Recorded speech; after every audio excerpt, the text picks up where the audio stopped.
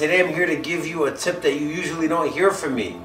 And that is, it's okay to take a relaxation day. It's okay to not be overwhelmed. And as a matter of fact, it's okay to take a break.